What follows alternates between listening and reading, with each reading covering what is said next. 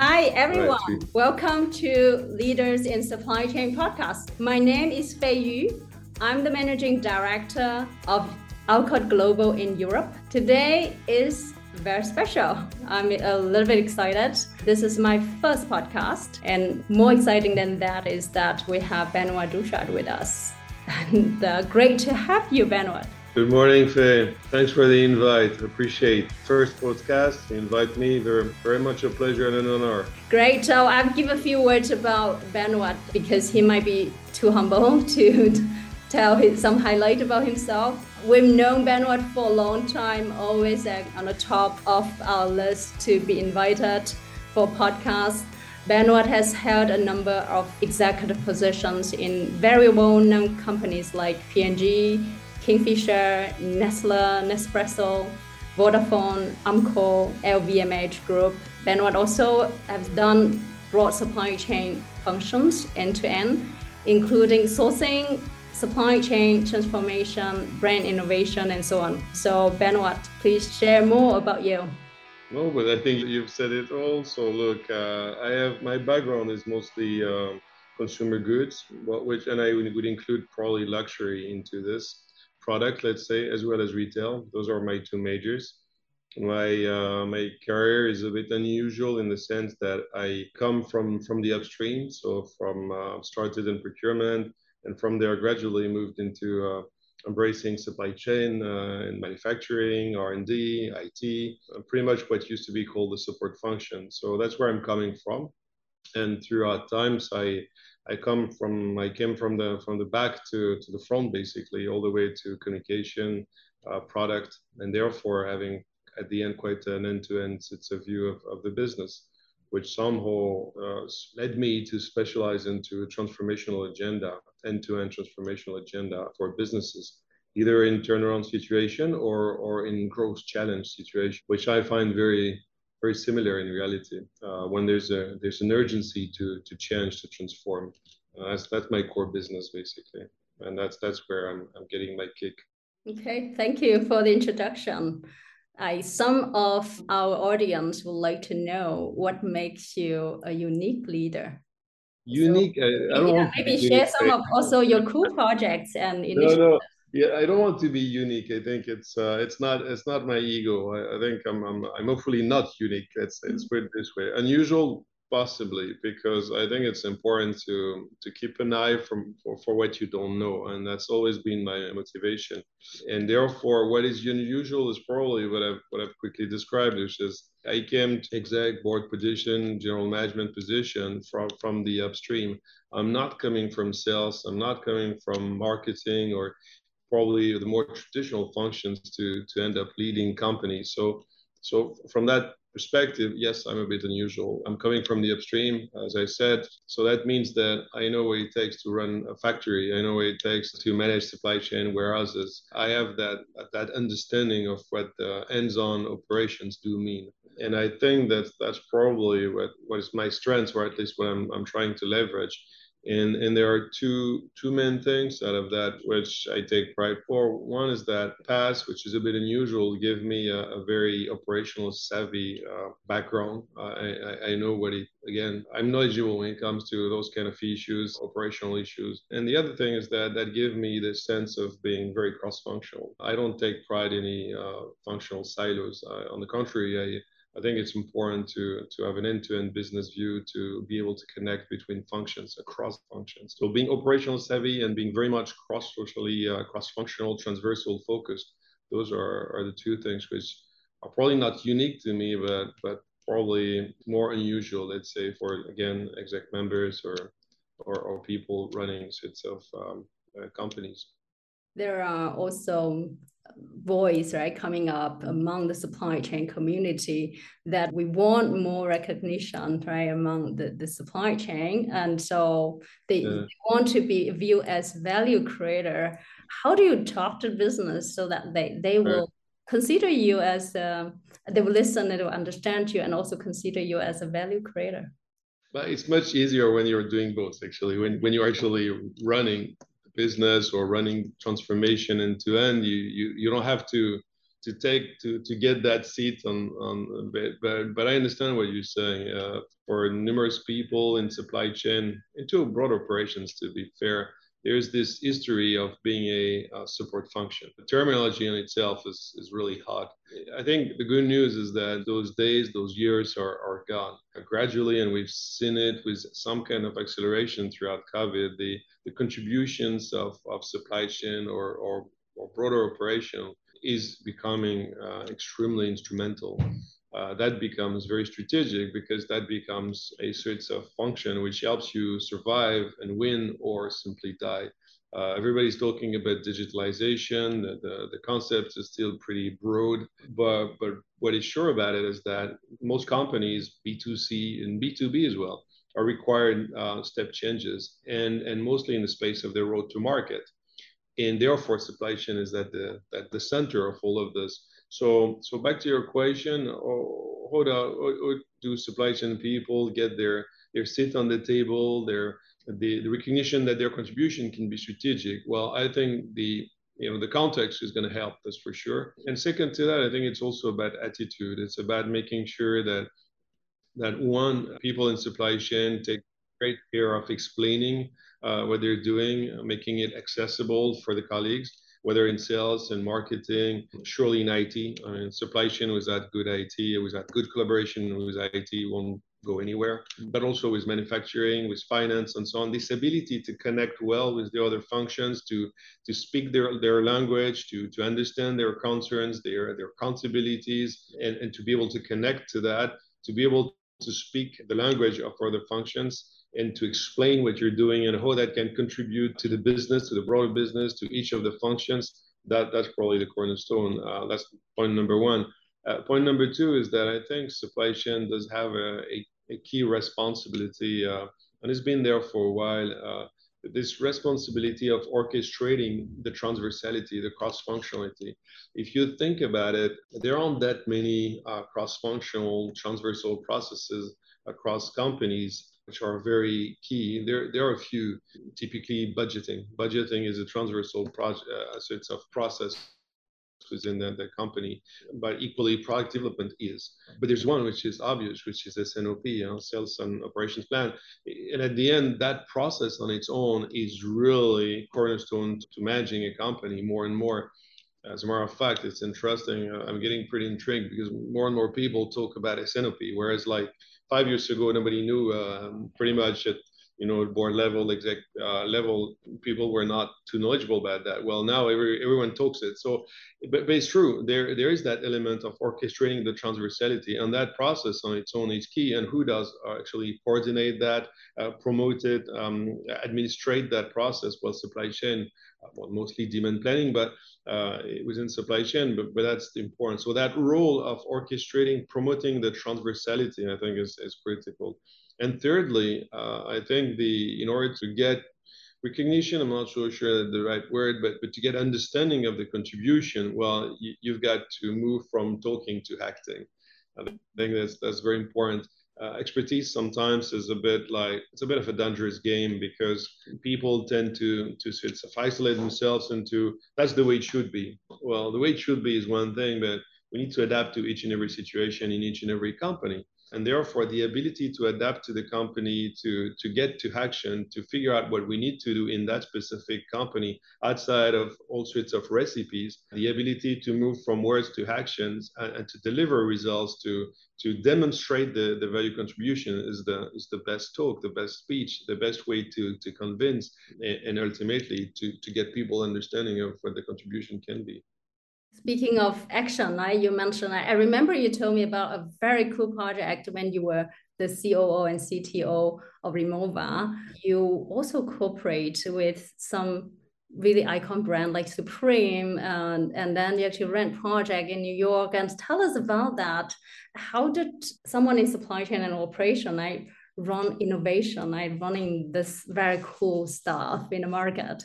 Ultimately, because, well, that was let me give a bit of context to that. So I joined Rimowa, so luggage manufacturer, post acquisition by LVMH. And back then, the company had just been acquired, and we were in need to transform the business. Now, very soon we realized that we had a few problems in sourcing, some all sorts of issues on operationally, manufacturing, and margins. Well, and we had to sort of figure out orchestrate a transformation plan, and that's what I took care of.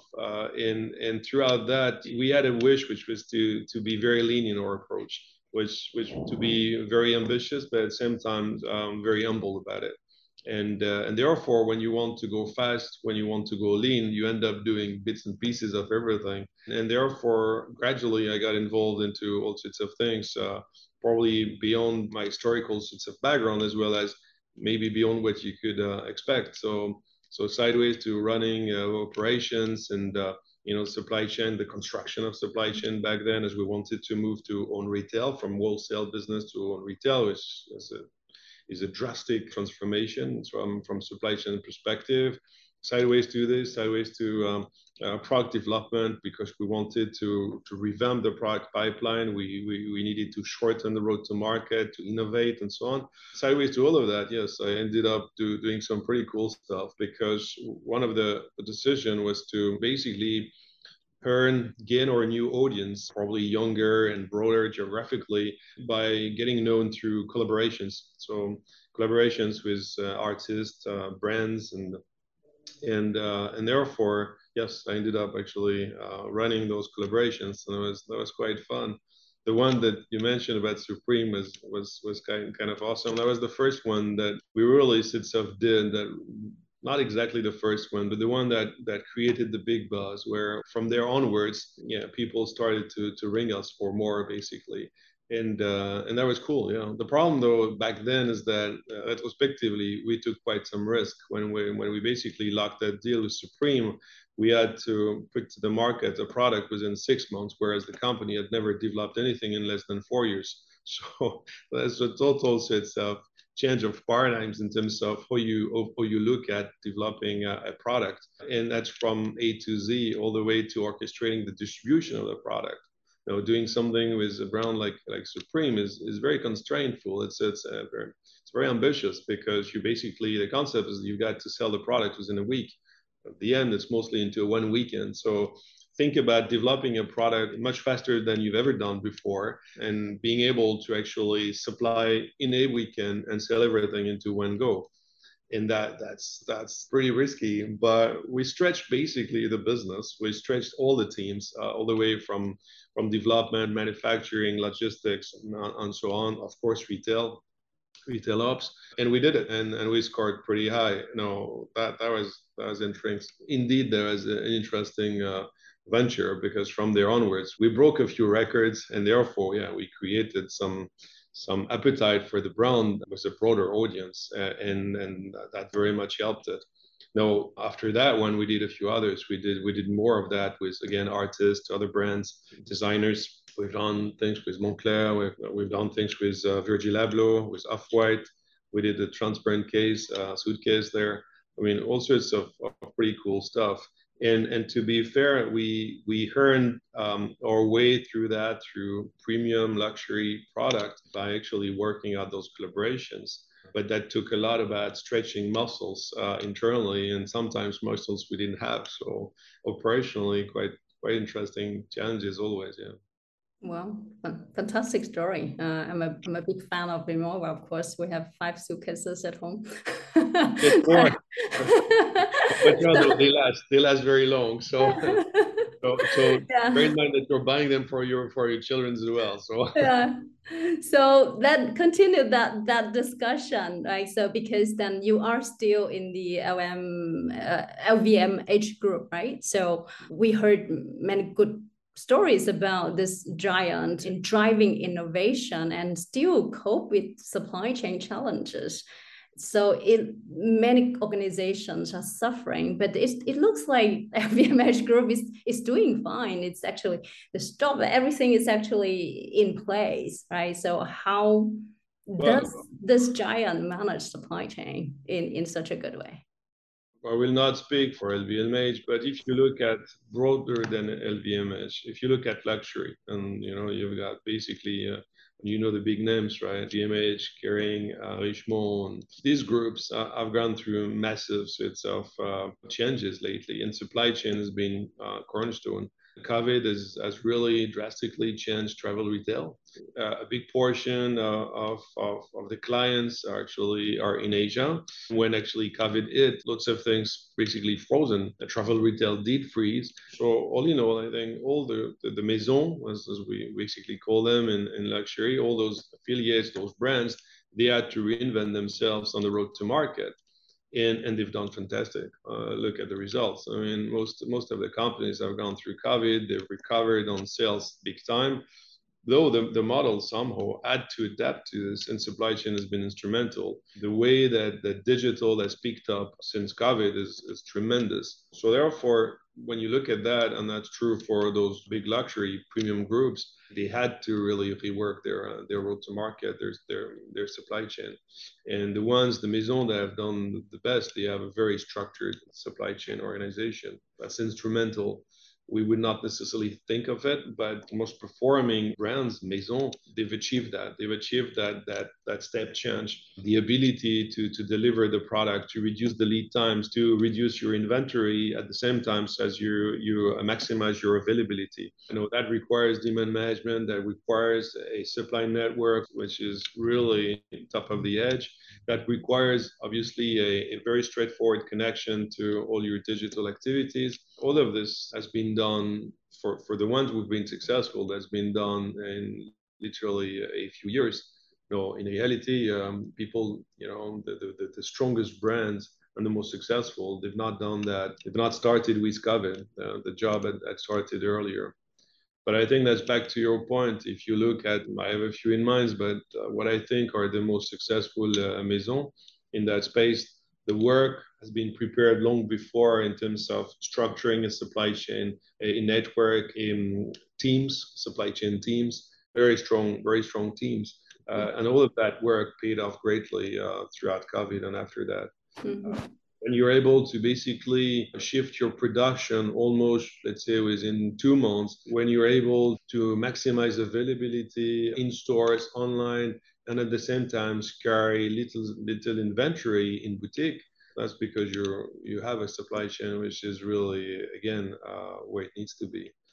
Yeah, so you were talking about capture that you mentioned the team, right? And the organization. How do you motivate the team and keep the organization going in a climate of disruption and then all this tension of geopolitical tension, right? And at the same time, you need to be agile in procurement and sourcing. Keeping the teams motivated, I think it's not so much the issue. I think if you've got the right people, they're excited because these are days where you can make a difference, where you can create competitive advantage. Back to the point, you mentioned like luxury or premium products. Not each and everyone has succeeded throughout that journey. And it's true for any other consumer good business or even B2B or whatever. I think it's interesting times because it's a good time for people to create competitive advantage, to create competitive gaps, to really be the quickest to rework your road to market, to optimize it. And somehow, yes, there's a new era. We've got to face it. And therefore, the one who would do that best actually will sustain their future very much. But reversely, the one who don't embrace supply chain, who don't embrace procurement, who don't embrace in general operations to support the growth, to support the business, well, I think they would suffer big time, yeah. And again, back to the people, the good people, they're all excited because it's very interesting when you have to rework your road to market, where you've got to create models out of the blue. When you sound stupid, but even like going omni-channel in a business, when you're coming from a stage where you don't have click and collect, you don't have ship from store, you don't have basically a share of e-commerce which is up to 40 whatever % peak. Well, until you've seen that, until you've lived that, well, you don't know what it is, but as you build it, it's massive sorts of innovation, or it's very sorts of motivating to change the business so radically somehow, to enable the business throughout the different road to market. That's very exciting. You've got to build those solutions. Again, creating reverse logistics. Many people are getting into the space of second-hand business. Well, second-hand business is a reverse logistic. So think about it from supply chain perspective. No longer you are on going one way, you're now looking at sorts of looking at looking backwards, using your networks on the way to the client, on the way back from the client. This is massive in terms of the opportunity behind it. And how do you generate traffic in the physical stores? How do you make sure that you get a seamless experience between digital, physical stores, distribution sometimes when you've got wholesale as well? How do you create that environment? How do you fulfill the promise of the brand still with so many sets of channels to get to the clients back and forth? Well, that's kind of motivating. That's not the world we used to know 20 years ago. So from that perspective, I think people are motivated in supply chain. The So one wants the future for sure. What I heard is actually getting the right people on board is the but it's always the trick, people, process, systems. I think the fraud is to believe that systems would sort out everything. It never does. For many moons in supply chain, in operations, the name of the game was, do we have the right ERP? And fundamentally, I've seen so many ERP projects failing badly that I can tell that the problem is never the tool. Now, as we move into omnichannel, into more digital, this is much more complex. This is about fulfillment. This is about demand management. But ultimately, it's the same thing. Thinking that you resolve things by acquiring tool systems is wrong. Fundamentally, you need the right people. Then you need to put the right processes together. And then actually you make sure you get the systems to support that, to scale it, to industrialize it, to speed up, to be efficient at doing all of this. Therefore, again, 3 pillars, but the most important is people. You're well placed to know that, right? Yeah, like that a lot. So actually, I'm not sure if that's the answer of my next question, right? So I wanted to ask, what is the secret sauce of a successful transformation? Well, what learnings can you share? Yeah, well, I don't think there's really a secret sauce in the sense that there is no recipe, and that's for me very important. Transformation is not about applying recipe. You can be very good in one company throughout a transformation, and you move to another one, and if you apply the same sets of codes, the same approach, you will fail miserably. I very much believe, and that's probably coming back from the luxury thing, but you need to be tailor-made. You really need to have an approach which fits the company. The thing which I think is important is that there's I think 3 principles which are I think important. One is that transformation is never incremental. It's not the linear thing. I think the best way to think of transformation is thinking step changes, and that's the only way to actually progress significantly. As a matter of fact, transformation is when you have to do or you want to do things differently, where the name of the game is not to do more of the same, but to do it differently. That's transformational. And thinking it that way makes it that you think step change. And if you think step change, well, then you will get great results. If you think that transformation is about changing through little steps and baby steps, you'll never get anywhere. That's point number 1. Point number 2 is that transformation, I think, requires transversality. I've talked it a bit before, but cross-functionality is the key in my view. The ability to federate across the functional silos on a simple yet very holistic roadmap, adding basically independent plans, objectives from various departments, that does not provide consistency in action. That's not the way to do it. Contrary to that, we need to have an end-to-end vision. And therefore, I think it's important to factor this thing. Transformation is not about adding things. It's about multiplying. It's not about adding functional expertise, in marketing, in sales, in supply chain, in controlling or whatever else. It's about actually making sure that all those functions work together. So it's multiplying in the sense that what I think the best way to look at it is that you can have the best marketing team and they can score 100 of 100. You can have the best sales guys and they score 100 of 100. If your supply chain does not work and score like poorly zero, well, you multiply 100 by 100 by zero, and that's still zero. So the way to look at that, I think, is important because that's actually a change of paradigms. It's if you want to grow the business efficiently, to take on the challenges, and to be truly transformational, you need to think end to end. You need all those functions to work well together and to perform together. And that's for me, that sounds stupid, but that's not always the way that probably people would naturally approach things. And then the third sets of maybe key principles that I think we need to keep in mind that nothing is magic in business. There is the best strategy on PowerPoint is worth very little without discipline and thorough execution. And therefore, we need to have simple strategies. They need to be communicated. They need to be cascaded to the organization, and they need to be executed. And the leaders, they need to be hands-on on the field with the teams, taking on the challenges, fixing the upcoming issues. Things never go the way they've planned. It's the rule. Getting the leaders and the organization demonstrate what it is actually take to outperform is important. To outperform competitors, you've got to do things that they don't. You've got to run the extra mile. You've got to be giving up last. And that ability needs to be demonstrated by the leaders. And I think that's important because, again, there is no magic. It's pretty much hard work at the end.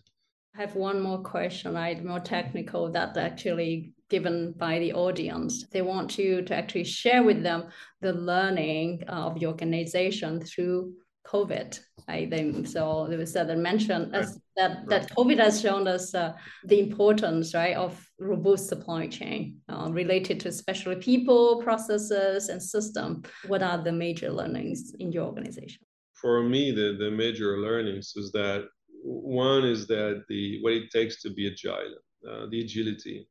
And then that goes back to the point before is that the companies that have done well through COVID, they've demonstrated resilience and agility. And that's very much down to the people. That's an attitude. There's no real process to it. You can orchestrate agility in supply chain. You can structurally build it in manufacturing and supply in the way you build your demand. But fundamentally, it's more than that. It's a culture of adapting to the situation, and therefore being able to live with some level of ambiguity, to live with some level of crisis as well, and to be resilient to that. And that's very much down to being able to lead the teams through that. Demonstrate enough of confidence, but enough of the ability to get people through the unknown, basically. And transformation, by the way, is very much about that. So I think to me, that's learning number one. Having a resilient organization is most important. And that's a mindset. And therefore, you don't have to wait for such thing as the COVID to create it, to create the bonds between the functions, between the people, the bonds to the value of the company, of the brands. That is most instrumental. Because if you have that, you can go through crisis more easily than other companies. And therefore, I think, we all sorts have had to leave and work remote and doing Zooms and Teams and stuff. But the truth of the matter is that if we would not have created the bonds between the people, the understanding, the trust before the COVID, I think we would have struggled. At least in my space, like then I was still active on Rimowa. That was obvious. If we would not have worked with the teams, if we would not have built that network, those connections between the people, that way of working together, we would not have basically been as successful throughout that journey. It's pretty obvious. So that's probably number one.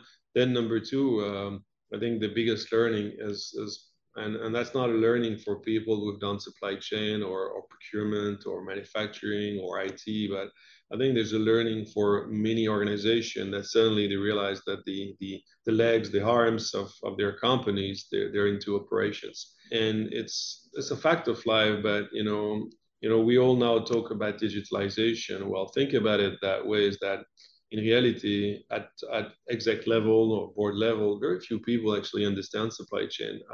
That's the way it is. But if you don't understand supply chain, if you don't understand systems, well, it's hard to get to understand what digitalization or where modifying your road to market, what it means actually to get it done. And that for me is the second biggest learning, is that there's no realization for probably broader teams beyond actually supply chain typically, that this is cornerstone. And that realization, I think, should greatly, back to your original question, that should really greatly help actually supply leaders to be more convincing, to get more of a share of voice, and explain actually how they can contribute, because that's been eye-opening for many people. Thank you. That's really, really helpful. I do have one question that I will ask every guest. Who is your professional idol? And give one sentence to tell us why.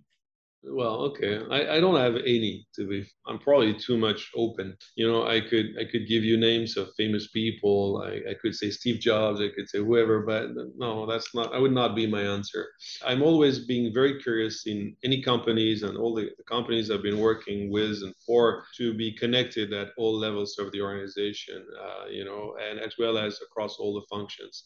So throughout my career, I was lucky to meet some people, and some are very much unknown people. Production, in product development.